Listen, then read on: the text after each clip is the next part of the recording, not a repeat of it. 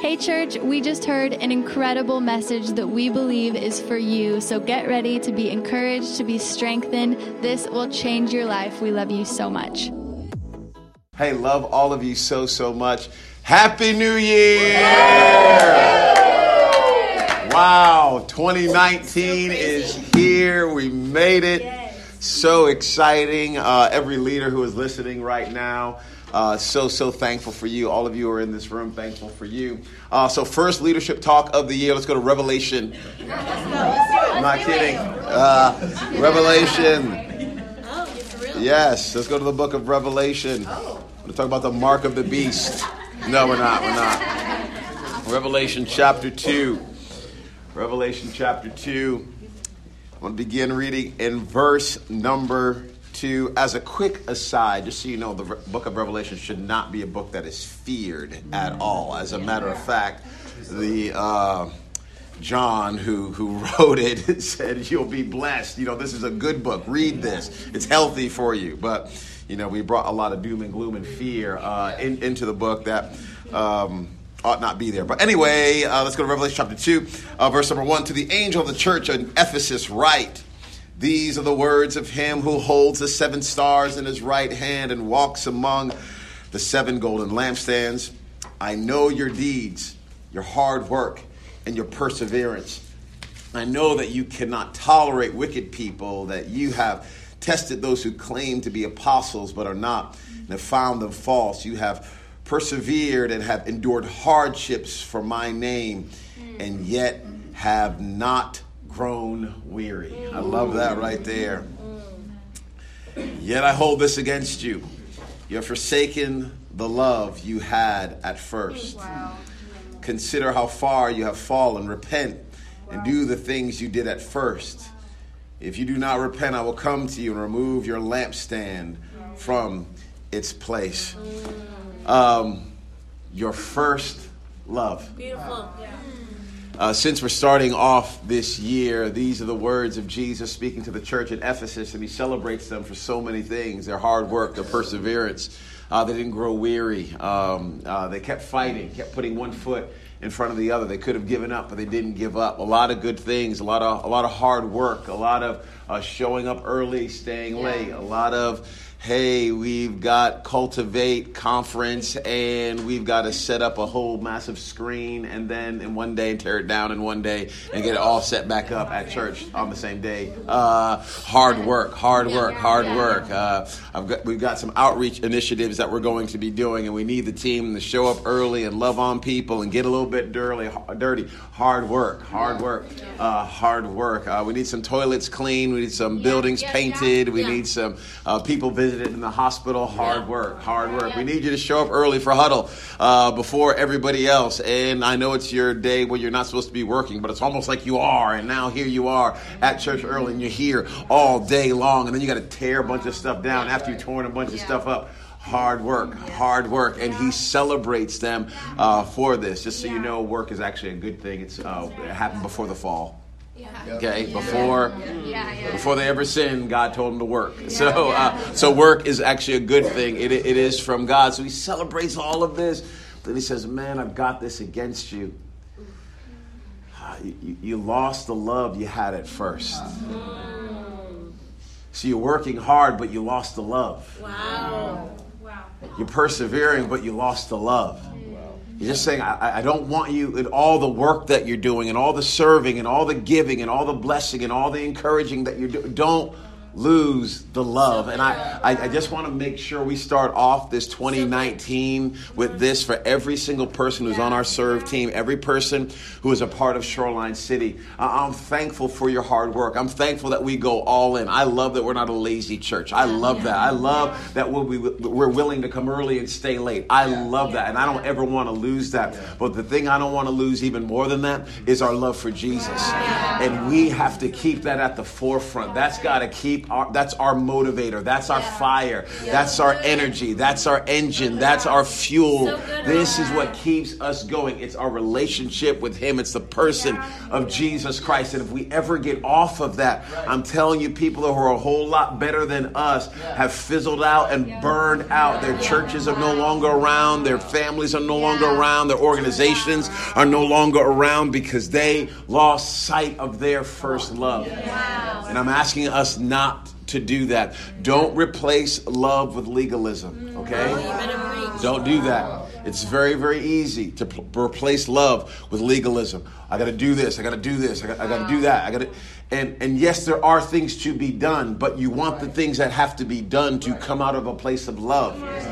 That does not mean it always feels good. It does not mean it's always happy. It doesn't mean I always have goosebumps. I'm not talking about that. Love is a decision. But at the same time, please understand that I don't want us to drift into legalism. Keep the love at the forefront, because you can have prayer times and it can become so ritualistic and the love gets lost. Does that mean you shouldn't have prayer times? Of course not. Please be on your face. Please be praying. Please turn on that worship music in your car. Make sure you do that. It is so healthy for your soul. But even the most beautiful things can drift into legalism if you and I don't remember who we are in him and who we were without him and how his grace brought us to the place we are right now. So don't let legalism. Another thing I don't want to steal our love is loss. Don't let loss steal your love. So good. That's awesome. Okay? Loss is something that can suck the life out of love. Because the pain's real.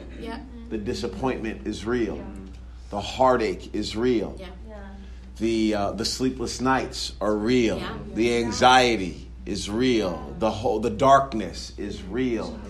So you just have to make a decision now that the loss is not going to remove the love. It's not you're not going to take the love you have for Christ and the love that he ultimately has for you, take that off of the center and then put the loss at the center and ask your love to bow to the loss. No, you want your loss to bow to the love that Christ has for you and you have for him. You just have to keep that in its right perspective. Okay, I'm not able to dig into that super deep right now because this is a quick leadership talk. But then the last little L that I want to share with you is don't allow you looking to the future to remove the love that you have for Jesus and Jesus has for you. That's so good.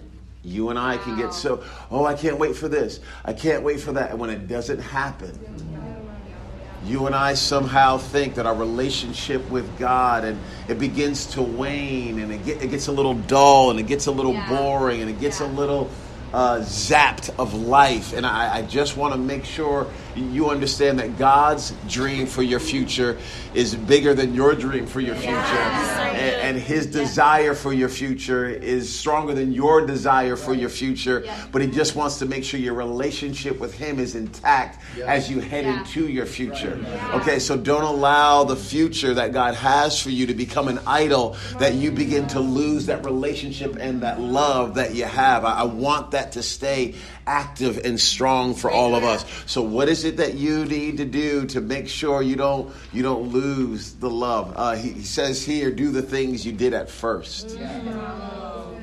I don't know what that is, for you, but maybe that's you getting on your knees again. Maybe you stop doing just really practically in your prayer times. You stop getting on your knees. You used to do that. Maybe there was a time you used to actually journal, but you just stopped journaling, and it was healthy for your soul. Maybe there was a time that you were really, really diligent to make sure you were going and feeding the poor, but you've just kind of let that fall by the wayside. But it did something to help your love stay intact and engaged. Maybe there was a time you used to be really, really passionate about serving and praying for those that were in leadership above you and leadership beside you, but you stopped doing those things. I'm just saying, go back to doing some of the things that you did at first to help remind you who you are and whose you are. Because I want us to be a church that's so in love with Jesus that when people get around us, they cannot help but experience him. They can't help but go, man, what's different about you? Why are you treating me like this? And it's not like, oh, I'm a super duper Christian. No, I just have received his love. I'm loving him back, and it's just spilling out on everybody all over me. And I'm far from perfect, but I know I'm loved. And I don't do everything right, but I know I'm loved. And I've got this dance, this relationship that I have with God, and it is so incredibly life-giving. Let that be our testimony this year. Beautiful. Lives will be changed and transformed. We're going to grow. We're going to be better. All of that's going to happen. But let it not be a loveless move of God. Let it be a move of God, our relationship with God that's saturated in deep, profound, authentic, genuine, sincere love. Because that's what he has for us. And that's what we get to give back to him. Hey, I love you, leaders, so much. I'm praying for you, praying for your hearts. I'm excited about the future. God bless you guys. Serve team, we love you. Thank you so much for using your gifts and your talents to make it honored as it is in heaven. We pray that today's talk has pushed you forward in your development as a leader. You are loved, you're valued, and you're believed in. Can't wait to see you on Sunday in one of our Connect groups.